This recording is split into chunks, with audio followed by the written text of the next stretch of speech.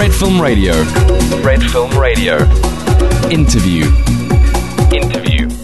Red Film Radio, this is Chiara Nicoletti. I'm with Kiko Ikwan, among the protagonists of Everything, Everywhere, All at Once, coming out in Italian cinemas on October 6th. Welcome. Thank you so much. Thank you for having me.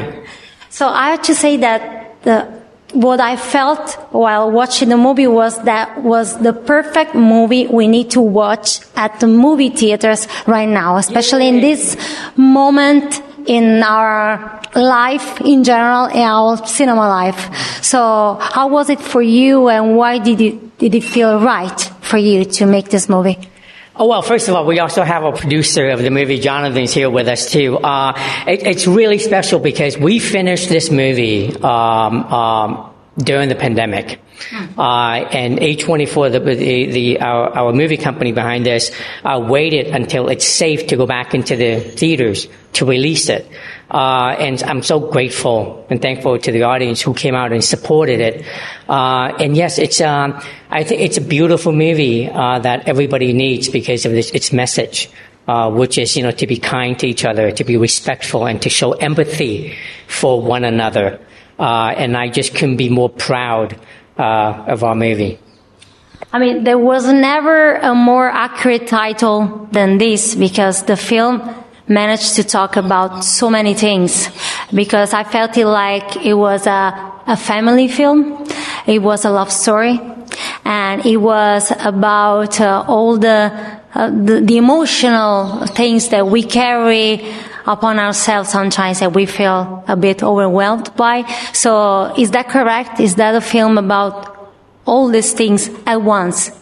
Yeah, it definitely is. I think right now we're all living in a time where we feel like we're experiencing everything everywhere all at once, especially if you're just on the internet and you're trying to read anything. It always feels very polarizing and hard to comprehend. And so the movie, I think, is the answer to that feeling of chaos and feeling overwhelmed. And that answer is in the form of genuine, true kindness. Be able to feel the empathy of what it's like to not only be a mother who's trying to provide for her daughter, but also be a mother who's in love with a woman, and also a mother who's trying to do her taxes, and a mother who's a movie star. And being able to feel all these versions allows you to then live in someone else's shoes, in the same way that hopefully when you watch this movie, then you're able to kind of feel what it's like to be your own mother, and what it would be like to speak to your own daughter. And so I do think that it is the movie that we kind of need in this moment. And also, I mean, what's so brilliant about the script in our movie that Daniels wrote and directed is that, even though it's about the multiverse and it's very complicated and asks all these wonderful questions, what if and what our life would be like had we chosen different paths. But at the core of it, it's also just about this family who are disconnected but love each other tremendously, and going through, family issues, and issues that they have to journey far into the universe, to find a solution for. And just, honestly, ever since our movie came out, I feel so relieved and grateful that the audience has embraced it. Especially my return to acting, because the majority of the audience, the last time they saw me up on the screen, I was a little kid. And now I'm a middle-aged man. And I'm so happy that we are in Italy right now, helping the audience find our movie. And I hope all of you can come out and support it, because it is a movie that we're very proud of. And we hope that you will enjoy it as well. I have to say that it also made sense to me that you came back, with this film, because in a way, Waymond is a bit of a child, and in a positive sense. I mean, he stays a bit more connected to his feelings than his wife. I don't know if you felt that. Well, what's so beautiful about Waymond is that, despite everything that's going against him, he's, you can still describe him in very simple words. He's kind, he's loving, He's generous, and he's selfless.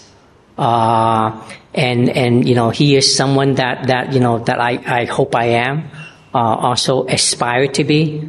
It will always be a reminder to myself to be kind. It's just an incredible character. And I'm so, again, incredibly lucky to have played him. Why Key? Why did we cast Key? Yeah. I mean, Key's undeniable. I think when he came into the room to audition, I wasn't there, but Daniels were there. And the amount of just love and empathy you have for him as soon as he starts talking, it's just in him. And then as soon as you put a camera on him, then you just want to give him a hug. And so we had him audition the lines where he has to give the big speech about being kind, and we also had him do some scenes where he was crying to make sure he still had his chops after all these years, and he just nailed it. And there was other actors who were there who had been acting this for many years, and we kind of all looked at each other and were like, Key's the best. And Michelle was like, definitely Key. And it was just kind of a consensus. We all were like, it's undeniable with him. Well, you have no idea. When I auditioned for them the first time, I didn't hear from them for 2 months. Sorry. So I was so, any hope of me getting the job went out the window. But luckily they called back again, and I went in, and I'm so grateful that they've gifted me this amazing opportunity. For many years, people only recognized me as Short Round from Indiana Jones or Data from the Goonies. I was lucky to be a part of those amazing movies. But as an adult, especially when you're 50 years old, you wish you're part of something where, people would recognize you for. And now I have this amazing movie, Everything Everywhere All at Once. So it's, I'm really happy. But you participated in one of the legendary films in cinema, and in this film you interact with legends. For example, Jamie Lee Curtis. I mean, that was like a heaven for cinephiles. Oh yeah, and also not only cinephiles, but also for any actor. To be working alongside Michelle Yeoh and Jamie Lee Curtis, and the amazing James Hong, and again, I mean, we couldn't have done it with anybody else but this cast and crew. With our producer Jonathan, it's such a tight shooting schedule, and we were shooting so much stuff. So we couldn't have done it. Had there been, egos or divas on set, and we had none of that. Everybody only had one vision, and that is to make the best movie we can. And I think the audience understands that and see it in the movie as well too.